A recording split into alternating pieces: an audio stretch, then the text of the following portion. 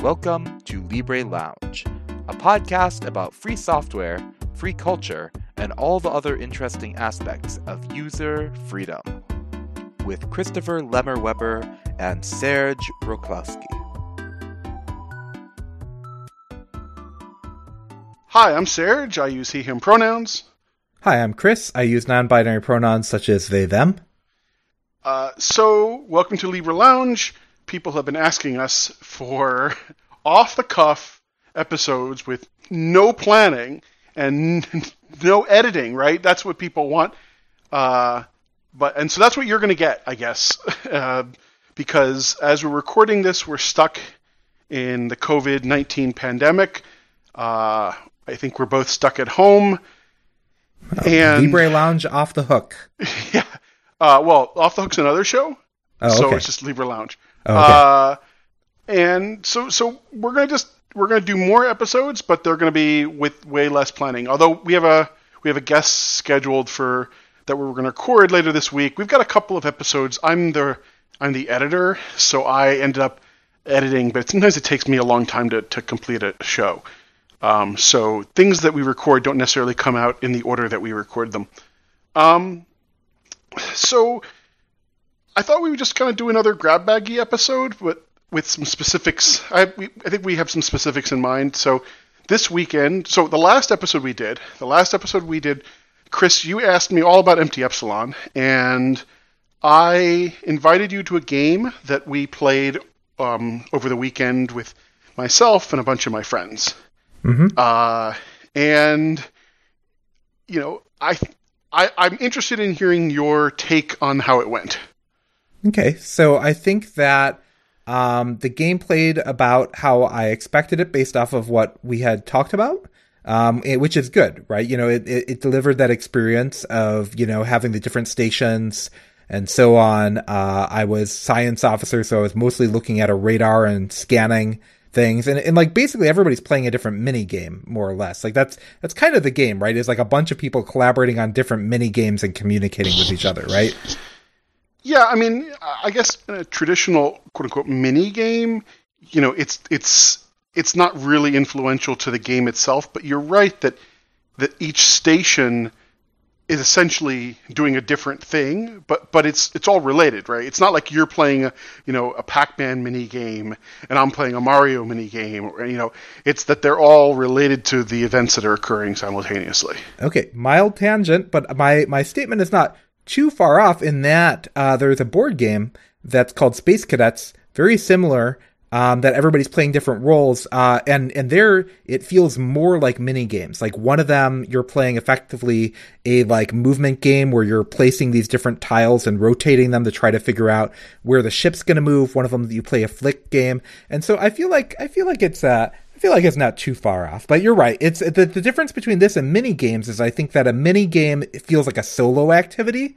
Like when I hear mini games, I imagine just people playing a bunch of things, and the stuff that they do isn't that important and doesn't affect stuff too much. And I feel like maybe that's kind of the thing that seems objectionable about this. Whereas here, what you're doing has to be in coordination with other people.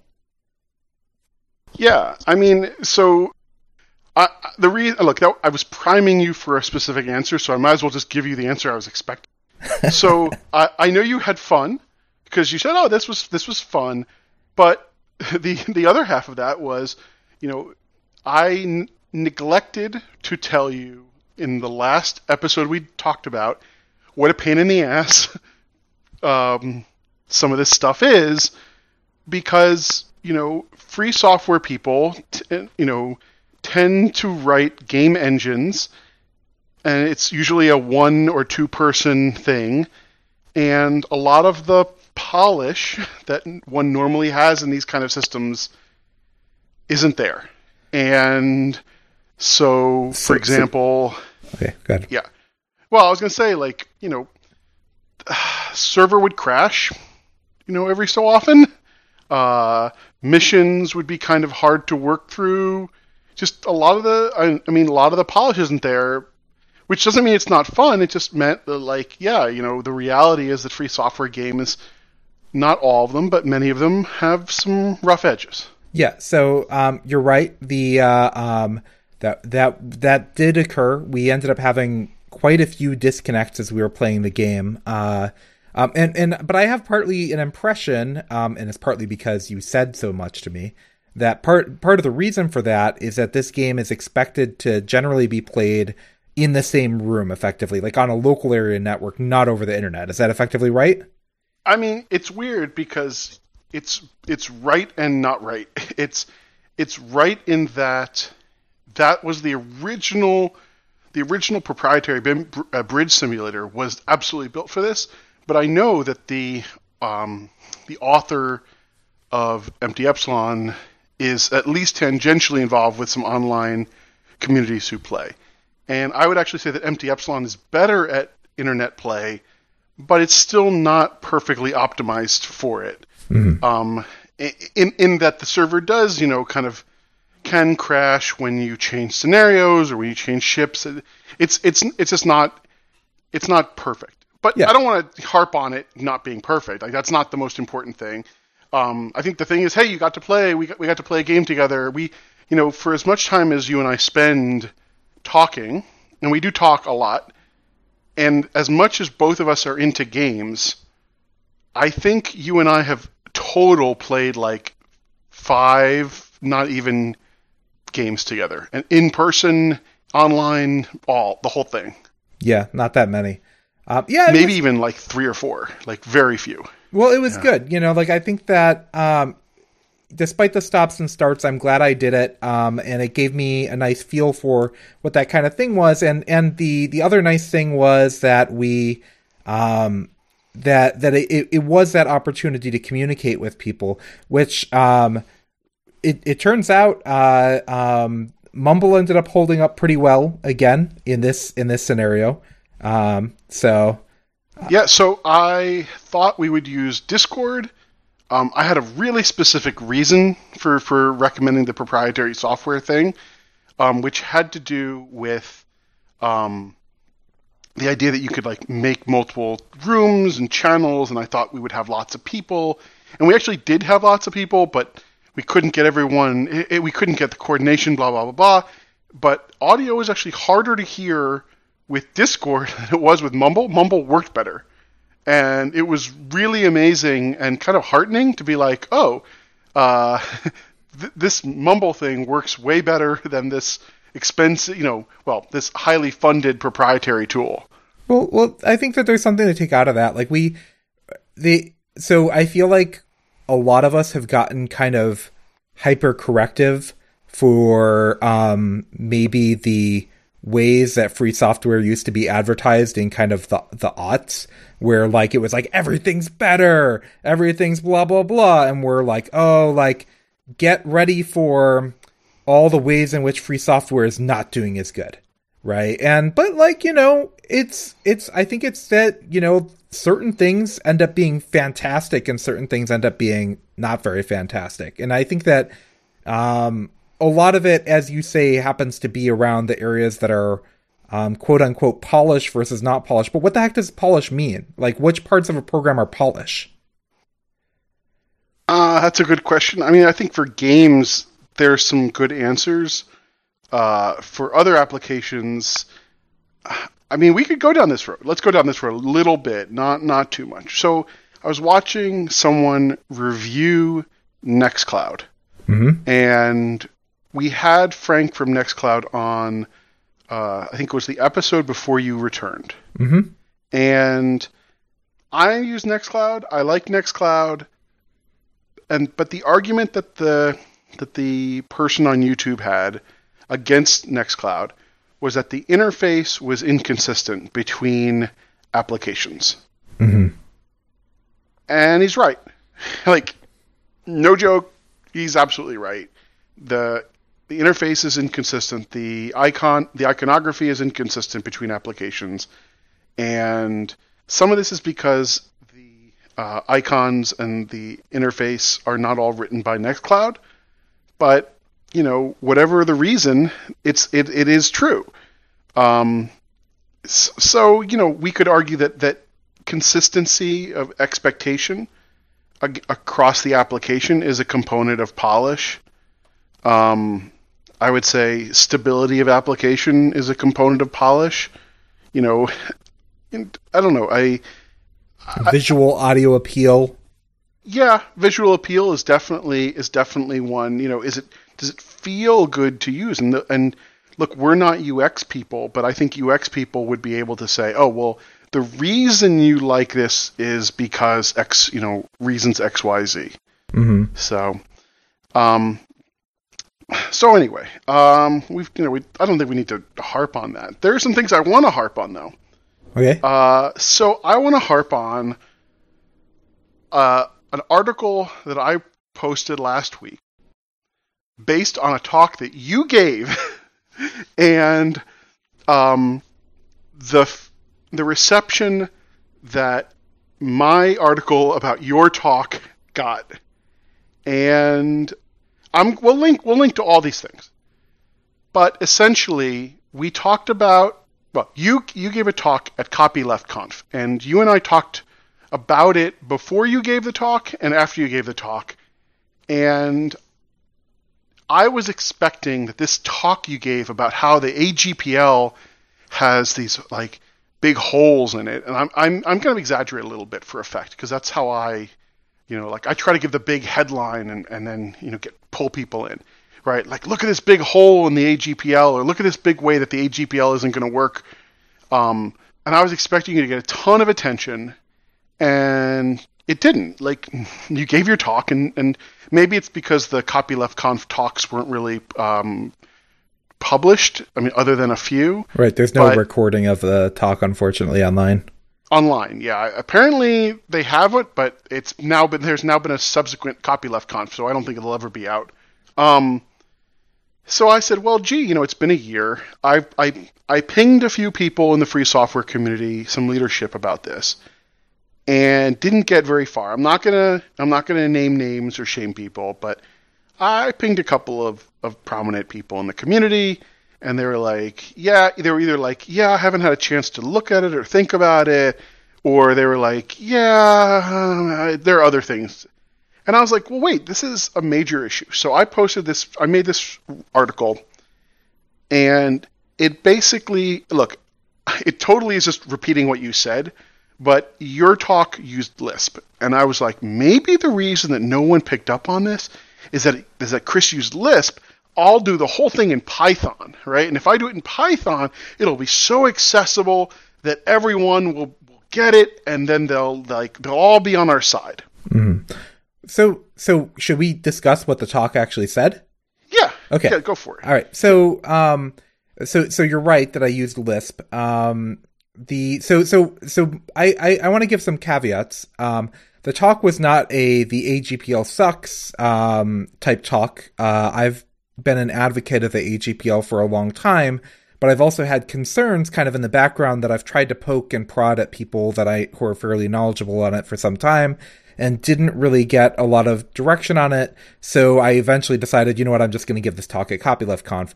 And you're right. I think that there wasn't as much of a response to it as I was expecting or hoping. It does concern me. And I think the AGPL is really great for, I think we should discuss what the AGPL is trying to solve first, before we discuss what the challenges are. That's a good idea. So, my read of the AGPL is that it came out of this kind of hole in the regular GPL, which is to say, in the regular GPL, if you, Chris, write a piece of software, and I take that software and I turn it into a network service where other people connect to my computer, I am, in a sense, distributing it because I am distributing the functionality of it, mm-hmm. but I am not obligated to give back to the community because I am merely running it on my own private computer. And so it was considered kind of a hole, right? A hole in free software where it's like, oh, well, if I run it as a service, I don't have to give back. Right. And so Well, let's also contextualize the time at which it came out, was kind of the start of the Web 2.0-ish era, right? Where we saw client-server communication becoming huge, right? Like we saw a bunch of applications migrating away from the desktop to being in the browser, and we saw network services kind of really proliferate. And, you know, I think some of the original concerns for AGPL was like, well, what happens if, for example, GCC, you know, had a proprietary extension made to it? But I think that didn't end up happening as much of a concern as just like programs that were intended to be client to server applications, which users just had no control over the software that was running on the server, even though they depended on that day to day. Yep. As you say, it came about at a time when, you know, it was this whole Web 2.0, and really that was just, web applications are able to start to look and feel like desktop applications. Yep. And that changed the model because suddenly you didn't have to run software on your own computer. You could just use a web application, and it didn't feel clunky or weird. It felt almost as good as just running a native application. So, and I want to also say, I think the AGPL is a great thing. In fact, I'm a big proponent of it, and would like to see more software in the public sphere. And I think the AGPL is a great way to do that. Yeah. So starting there, okay. We're both fans. Yeah. So I am a fan for specific things, right? So for the things that the AGPL was trying to solve in its era, right? So I think that, you know, I ran a software project called Media Goblin that was, you know, under the AGPL, and it was, you know, like a decentralized media publishing and viewing system, and I think that was a great fit. Right, you know, for like a decentralized, you know, Flickr/YouTube type system, AGPL is a great fit. Likewise, I think Mastodon and Pleroma and PixelFed and PeerTube, all of those are kind of classic web client-server applications, and the AGPL is a good fit. So now let's now that Love Fest is over, let's clean up. Let's clean up afterwards and start getting critical. Which is actually not critical. So before, I hate when people do this, but I'm going to do it now.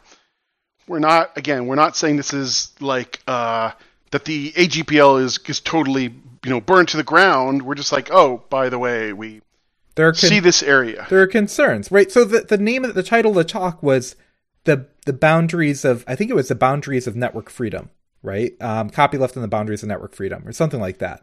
And so that's really the framing that I wanted to provide. Like, what are the boundaries of our license-based approach to try to preserve user freedom, right? Like, what things should we try to do, and what are the potential unintended side effects?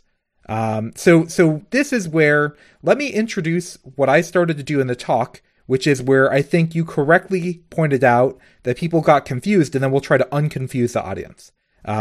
So the reason my talk, I think, was not that well understood is I said, okay, and there will be a specific portion of the audience of our show who will be like, this makes perfect sense.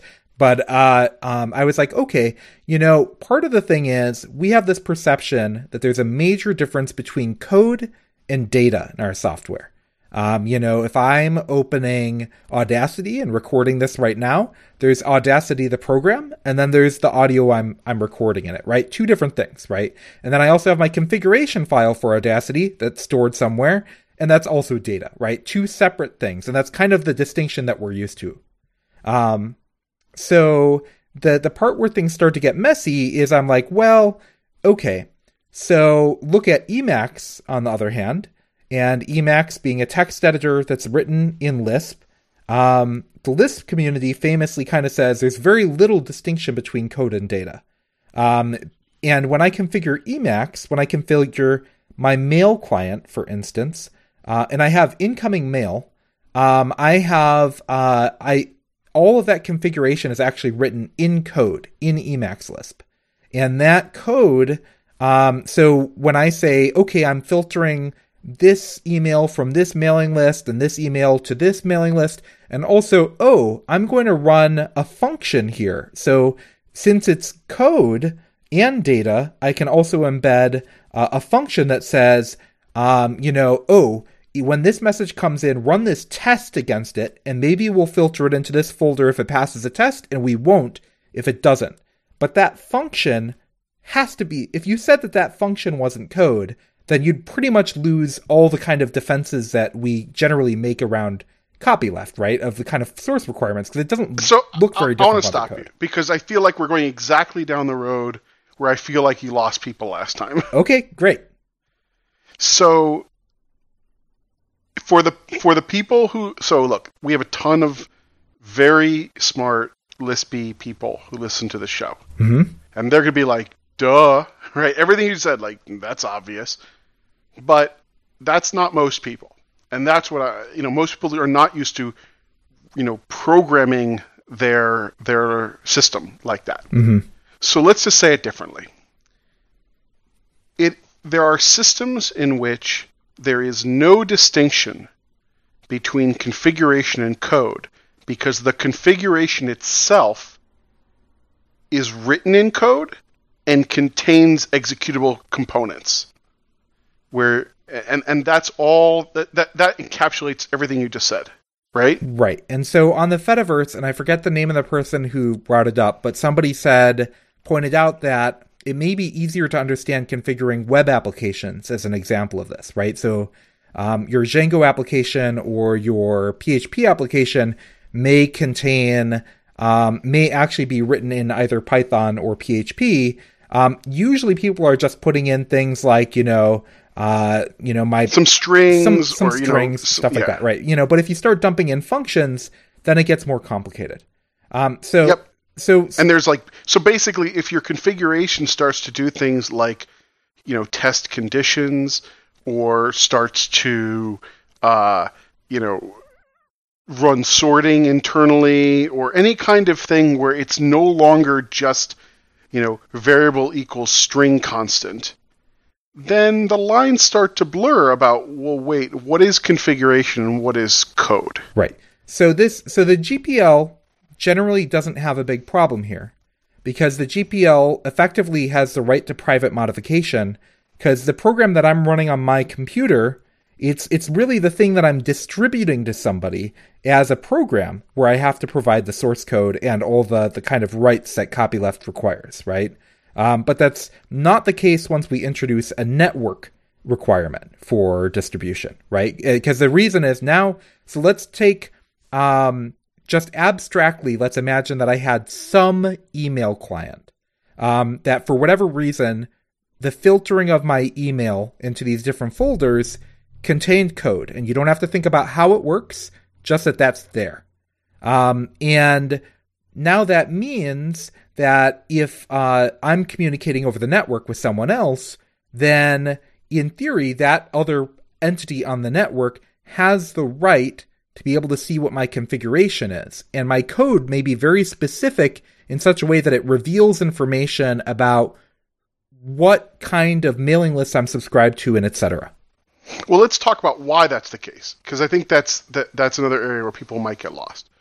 So, as we just discussed, the Allegra GPL I think it's the Affero GPL. Affero, sorry. I always screw that up. Anyway, the Affero GPL it's live, so semi-live. Yeah, semi-live. It's live as far as you know. So, it specifies that if you make your network service available, that an end user of that network service has all the same rights as they would if you'd given them a binary copy, which means that they can ask for the source code. Right. Right. That's the whole raison d'etre of the Affero GPL. Right. So what Chris is saying is, okay, so if you're an end user of a system that's been configured like this, where it's not just, so it's obvious in some system, it's obvious that configuration is configuration and code is code, and it's understood that you don't have to, that there's no distinction. that there's a clear distinction between configuration and execution. But the complicated part is that if you have a system where configuration is itself a dynamic, is dynamically generated through code or contains code, then the argument that the two are completely separate starts to break down. And you could make an argument that the two are in fact not separate. The more sophisticated the configuration is in terms of the way it's dynamically generated or dynamically executed. It again, if it's just a set of variable 1 equals string 1, variable 2 equals string 2, we're not talking about that. That's not a big deal, and that's understood. But if it's something generating configuration, or the configuration again is doing something very interesting or bizarre, then that argument starts to break down that the two are separate. And at that point, if someone is a user of the system and then they request the code, the argument that configuration should be exempt becomes harder to make. Right. And let's also point out that this is more likely to come up in the kind of systems that I think we would like to move towards. So especially, well, and by that you mean that you're building. Yeah, the kind of systems that I'm trying to build, right? So more so first of all, we talked about, the AGPL coming about and trying to solve the problems with client to server centric systems, right? So what happens when we move to more peer-to-peer systems, right? Now there's nobody's, what we usually think of the AGPL trying to prevent against is the fact that there's this idea of there's this other entity, which could be like a corporation or somebody else who might want to lock things down for monetary reasons, and that they have to be able to keep things free. But what if it was everyone is effectively a client and a server in the system, and everyone has source distribution requirements? So once we introduce that, this is the first thing that starts to make this more complicated and something we have to think about more often. It's not just that servers have to think about it.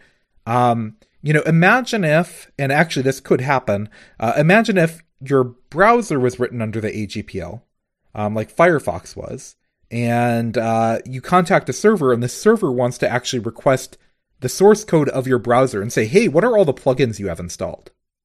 Right? That would be pretty alarming, I think, right? And especially if it ended up involving what are the configuration of those plugins. Now imagine if your whole system is written in that kind of way. I mean, and that's a very abstract, thing, because most people are like, well, okay, but those are clearly client server.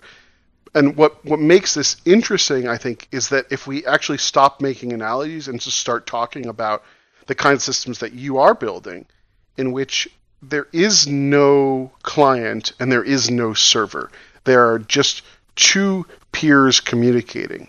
Right. And that's it. And the other thing that makes it interesting is in the systems that you're building, the distinction between making what the GPL would call an at-arm's length call and making a local call is invisible to the user, and even in some cases invisible to the programmer. So you don't really know whether this object that you're running is running on your computer or on a computer halfway across the globe. That's right. And so what we're used to thinking about, and the GPL does contain some text in it, I think it's non-normative, but that says that, the arm's length thing in there. And yeah, like what does arm's length mean when you have things talking over the network? Especially in the kind of systems that the way that we normally think of building programs in like a Web 2.0 type system is you have something like what's called a RESTful API that a programmer very carefully crafts and thinks about all of the design of that API that they're going to hand out to developers. In the kind of actor model based object capability systems that I'm working on, and I know I just threw out a ton of jargon, every single object in your system is potentially an API endpoint. Every object. And then that means that you have to think about compliance for every object that you're interacting with. And if we had objects A and B are in the same process, you'd be like, oh, absolutely, they're linked together. But what if one of them, the same code, can operate off of whether they're in the same process or whether or not A and B are on completely different machines? What happens is in terms of linking requirements then? Yeah. So that's, I mean, and that was pretty much the whole argument was essentially, what we just said. And the feedback that I received from, I guess, a draft version or an early version, I should say, of my article was basically, I don't see the problem, because I started talking about source code and source code generation, and I kind of overemphasized that point. But when I revised the article and started focusing more on the configuration part that we just talked about, the feedback I got was, well, it's obvious what's configuration and what's code, therefore this can't be a problem. And it's like, so your argument, I mean, and I actually said this I had this discussion on Reddit, and I was like, so your argument is that this can't be broken, right? It can't be this broken, therefore I must be wrong, right? And it's like, well, no, I and Chris are not wrong. It's the license that there's an impedance mismatch between what we want it to say and what it actually says. Yeah. Again, yeah. So I think that there were a number of comments have been like, well, that effectively that can't be what the implementers meant. And I think what you and I are saying that's right. That's right. Yeah. Like, that's right. They didn't mean this. Yeah. That wasn't right. Intended. Right. Yeah. And, but the same thing happens in software as it does in legal documents, right? I can say, well, I mean, granted, with legal documents, there's sometimes a human being that's interpreting them and trying to think about intent, but that can only go so far. But even with software, I may not have intended to release a bug in the software. That doesn't mean that there's not a bug. Yeah. So that's it. I mean, we'll post the link, and hopefully, so actually, I want to talk. There's one last part. Chris, you in your talk had a conclusion that I disagree with. Okay. So your conclusion was the GPL is a suitable license, and my read was basically just use the GPL. So, it'll solve this problem. So can I defend what that was, and then you can disagree with why? So let me give the explanation for the talk. The whole talk? No, just that end part. Okay. So what I was saying was, the GPL still does something really effectively, right? So if you imagine that you had some game, and you had this really cool monster, like a fire elemental or something like that, and that gets distributed to you over the network, maybe even in binary form. If you're getting the binary code distributed to your computer for that fire elemental, the GPL should apply, and you should be able to get the source code for it. However, if you're interacting with something that's on the other end of the network, and you're just talking to a reference to that fire elemental, then you don't have then basically you have rights to the things that you actually get handed to you. But for the things that aren't handed to you, you don't necessarily get rights to those, which is how the GPL was intended to work in the first place. And I think in these kinds of systems I'm talking about, more peer-to-peer systems where the distinction between code and data is much smaller, I think that that's actually great. Like, that's actually perfectly acceptable. And I would say yes, but. And my yes, but is yes, but you've already said this in this conversation, but I'm going to repeat it because I think it's important. You're talking about a peer-to-peer world in which you're talking about a peer-to-peer world. Uh-huh. And that world that you're building is not the world we're in right now. And my perspective is that the Affero GPL or another license could be written to potentially address the issues that we've pointed out without just saying, well, we'll default back to the GPL.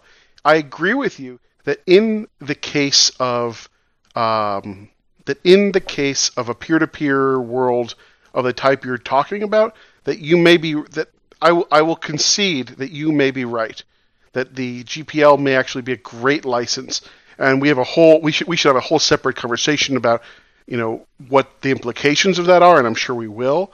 But I think we can address some of these issues now with modifications to the Affero GPL.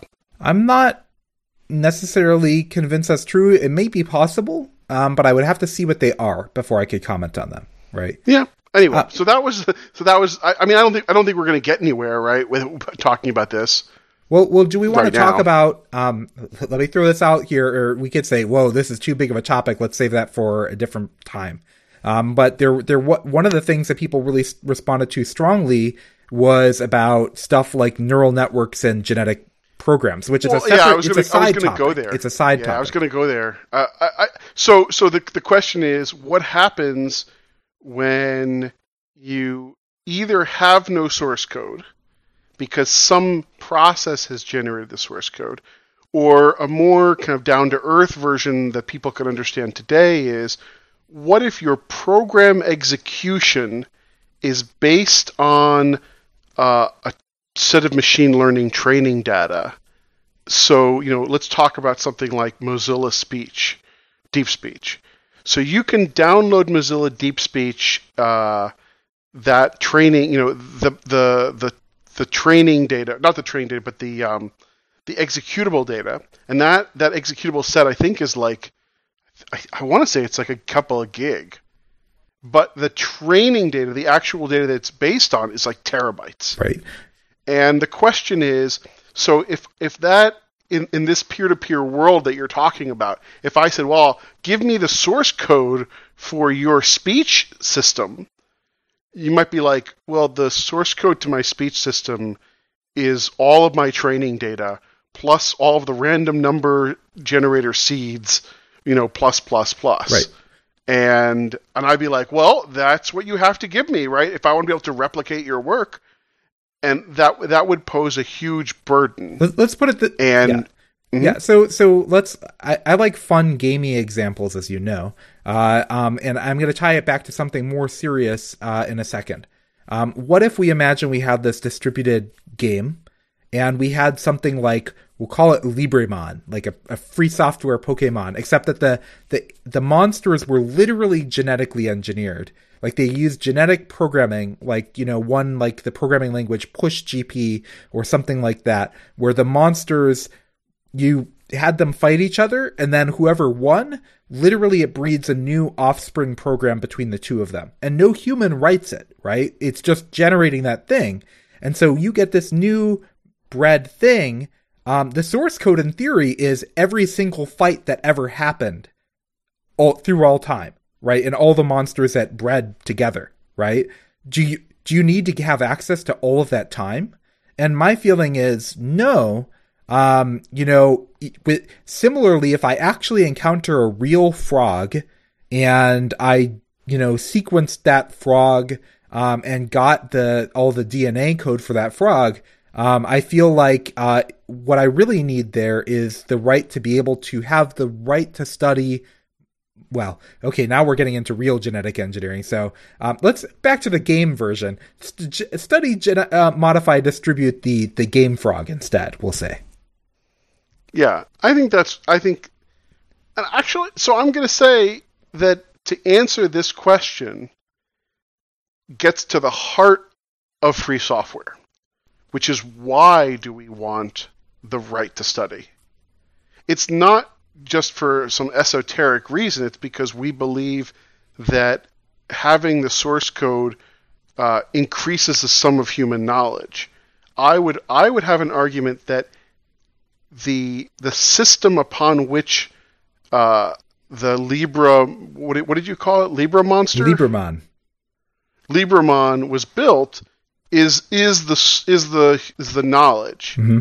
It's not the actual monster. Now, of course, you may be able to take the monster apart and understand its genetic code, but it's not every single fight. It's how the system is put together.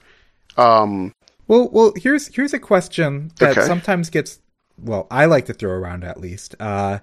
If we could go back in time, so let's make a distinction between the GPL and CC by SA, right? CC by SA has no source code requirement. However, I think it's valuable that the GPL has a source code requirement for software. For things like this podcast, I don't think it would be great, because I think that it would be very expensive for us to host all of the source code for these shows, right? I don't even know what the source code for this show would look like, because when I use Audacity to edit the show, I don't do it in a way that's like, I can't programmatically recreate. I'd love actually to be able to do that, but I can't programmatically recreate the show.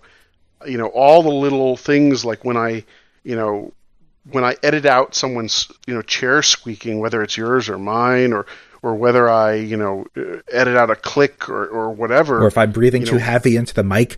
Or I do the same thing, right? Each of those edits, we would have to be able to programmatically, recreate, and the software I'm using doesn't allow for that. I mean, it just doesn't have that as an option. Well, the GPL v3 does very usefully say the preferred form for modification, right? So you could say that maybe at some point, this is the preferred form you have is just the Audacity files, maybe a multi-track Audacity file that you happen to have at that time. Like, that's the best form that you had. But even that, I feel like, is like a little bit too much to ask, is to say, keep those FLAC files around and keep those Audacity files around, right?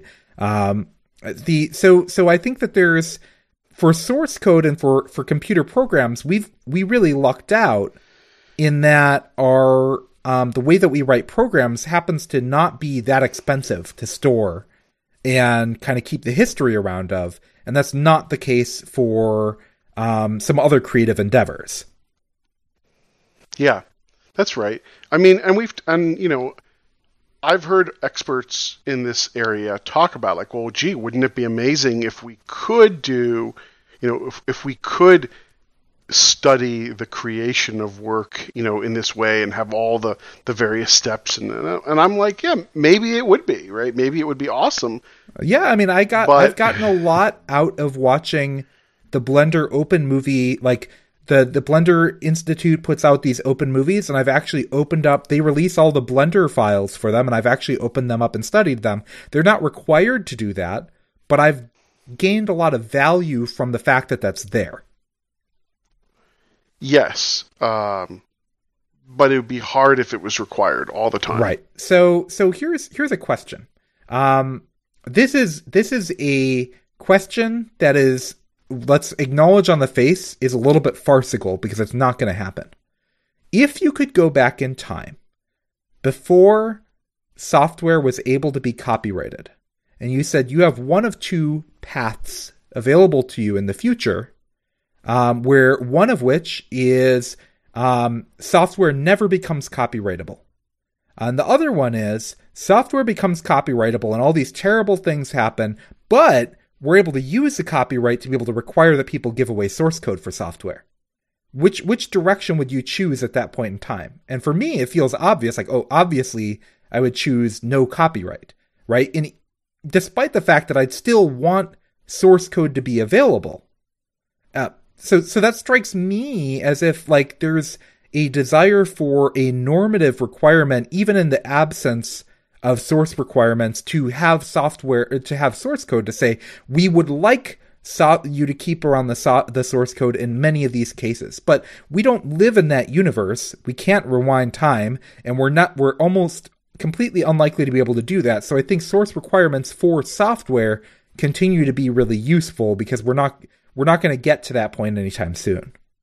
See, it's funny, because I come to this weird conundrum and end up actually going on the opposite side of you, for the same exact reason, but I come to the opposite conclusion, which is, so I believe it was Iceland, and I might be wrong about the country because I don't have my research in front of me about this because we didn't plan this, but there was a pirate party in one of the, I believe, northern countries and Scandinavian countries, and they put out a statement saying we want no software to be copyrightable.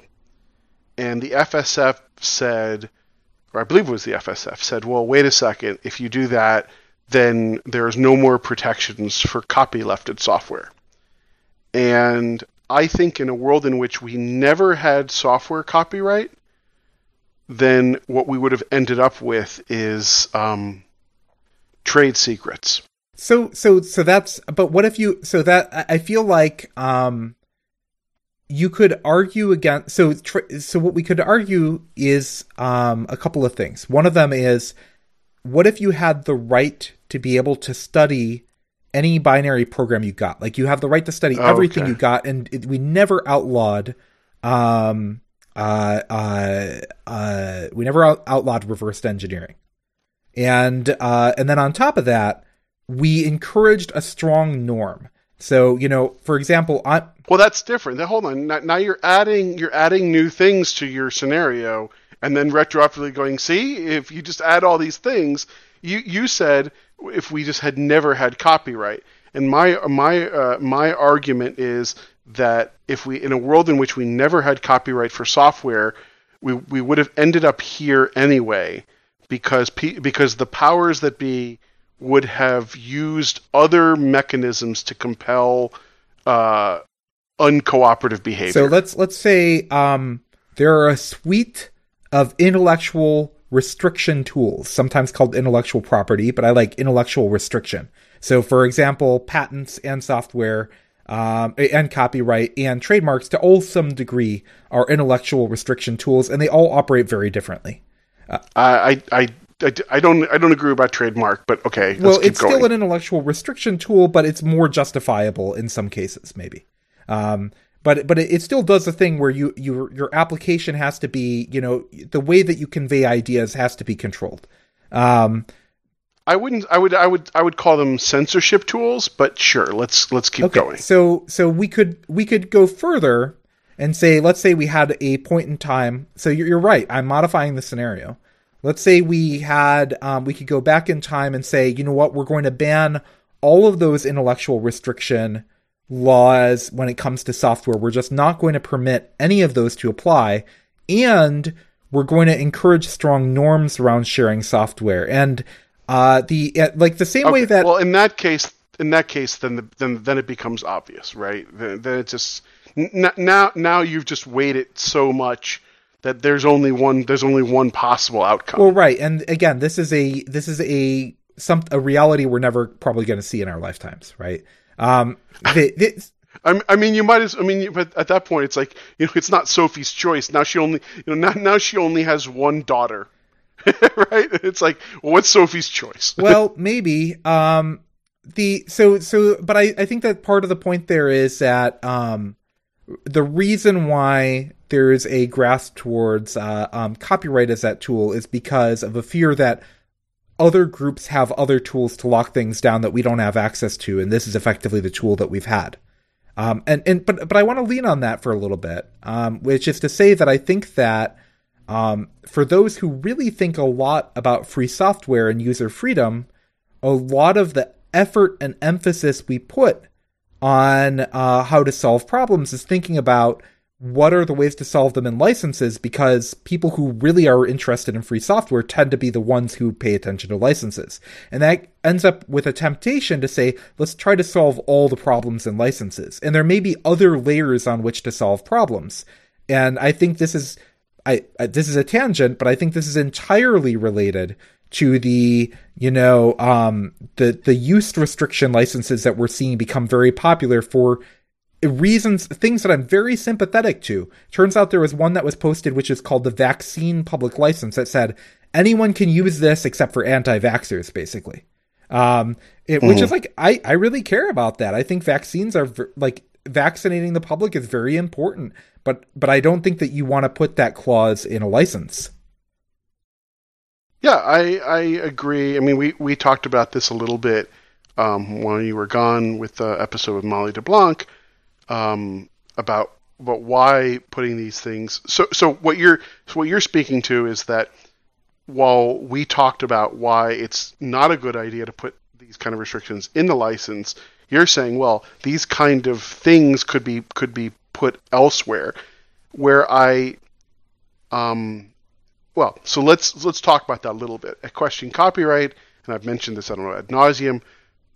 We talked about how you could use trademark as a tool to encourage it, and the other component of this is that we believed that that the fans of the work would be the ones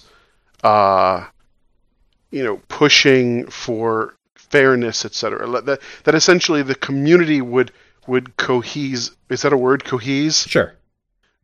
Around authors that they supported.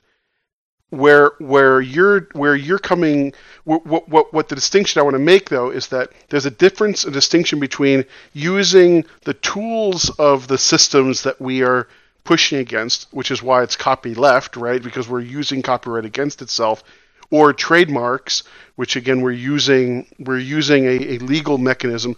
And I think what you're saying, which is, well, there are non-legal mechanisms we could also use. That's right. So let me back up, because it may sound like I'm suddenly a very anti-copyleft person, and I'm not, right? Like, I actually think that the GPL is great, and that was the conclusion to my talk, was that the GPL is an excellent tool because it turns kind of the teeth of the machine against itself. And I think that that's wonderful. And I think that, that's absolutely wonderful. And I think there are other problems that we may want to solve, which are, so I think what should be in a free license is effectively the things that undo, the kind of damage caused by intellectual restriction laws. Like, that's the stuff that fits in a free software license and not much else. But I think that there are other problems we want to solve, and we can take a multi-layered approach to solve them. So, for instance, code of conducts are a great way to solve. I think that they're really important for being able to set community expectations of behavior, but they're not. Code of conducts are not currently actually checked into copyright licenses. They're separate files checked into in a repository, and that's on a separate layer, and I think that works great. And similarly, you and I are both very concerned about the ability to distribute distribute and share data in a peer-to-peer network and maintain privacy. But instead of encoding that in a software license, we're trying to develop the technology to actually use encryption to provide those guarantees. And that's a separate layer than using the legal tool. Yeah, that's right. I would some ways say that that's more kind of classic free software in the sense of, like, we programmers only fall back on legal tools when we have to, right? Like, we don't really like using the legal tools, but we don't have another great way of compelling people to behave, be excellent to it. We don't have a way of compelling people to be excellent to each other that's strong other than the legal mechanisms. Yeah, I think that's true. Or within the domains in which we control, hence code of conduct, because codes of conduct only work in so much as the community that they're in enforces them. It's a community normative tool, and I think that that's wonderful. So I think it's really nice that we have this light episode about space games. Yeah. I wonder if anybody started listening to this episode and they're like, oh, they're talking about Epti Epsilon again. I just want to tune in for the software stuff, and then, or we're like, I just want to tune in for the space game thing, and then ended up in the reverse. But, you all asked for it. You asked for an off-the-cuff, more casual conversation about Fuser Freedom, and what you got what you got. And this is what we do. Yeah. You want to know how we really talk? It's not, like, it's not, I mean, on the other hand, I have no idea what normal people talk about. Like, I have no idea what a normal two-person conversation sounds like. This is an entirely normal conversation for us and for other people we know. Why would it? What? People don't talk about this every day? Yeah, those are sane people. Don't talk about this every day. Oh man, we've had almost an hour of this. Holy moly! So, I don't know. Is there anything? I know we actually had other things where we're like, oh yeah, we could talk about this, we could talk about that. I wanted to talk about accounting again, but Yeah, we could talk. We could talk about accounting again, but you know what? We're doing so many episodes that I want to give your accounting thing so much time that people can skip. I mean, listen to in detail. I actually have thoughts on accounting myself, other than just plain text accounting. We should not switch to as heavy / dry as a / thrilling of a topic as accounting after something so heavy. I think such a thrilling license episode.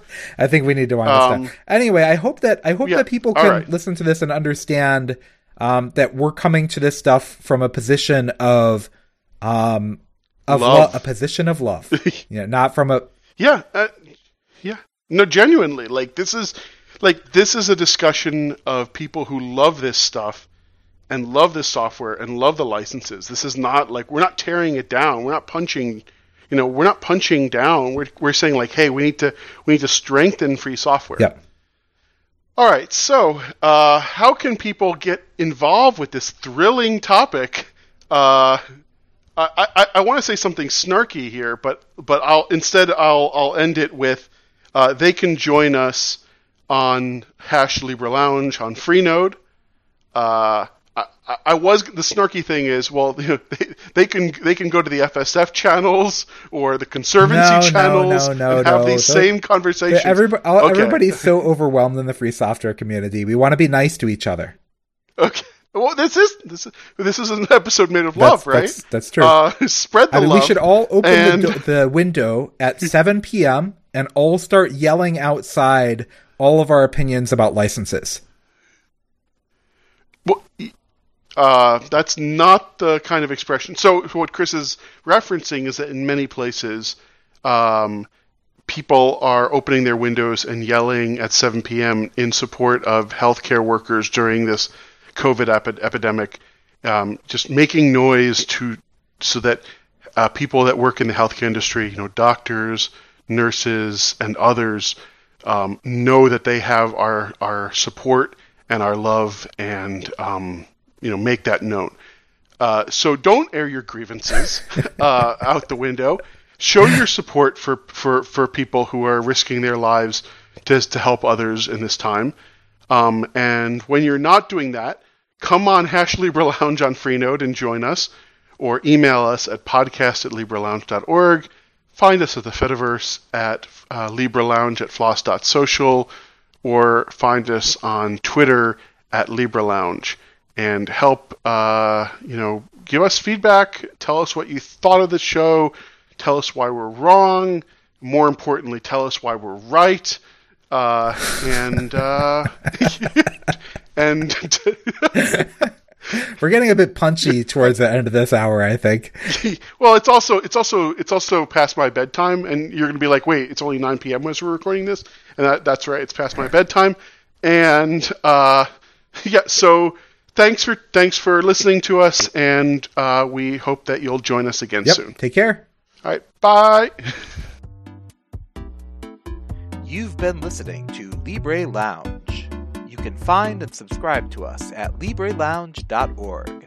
This podcast is released under the Creative Commons Attribution Share-alike 4.0 International License. Our theme music is Bossa Nova by Joth, which is waived into the public domain under CC0 and which you can find on OpenGameArt.org. If you'd like to support Chris Weber's work on this and other user freedom projects, you can donate at patreon.com/CWEBBER. Thanks for listening. See you next time.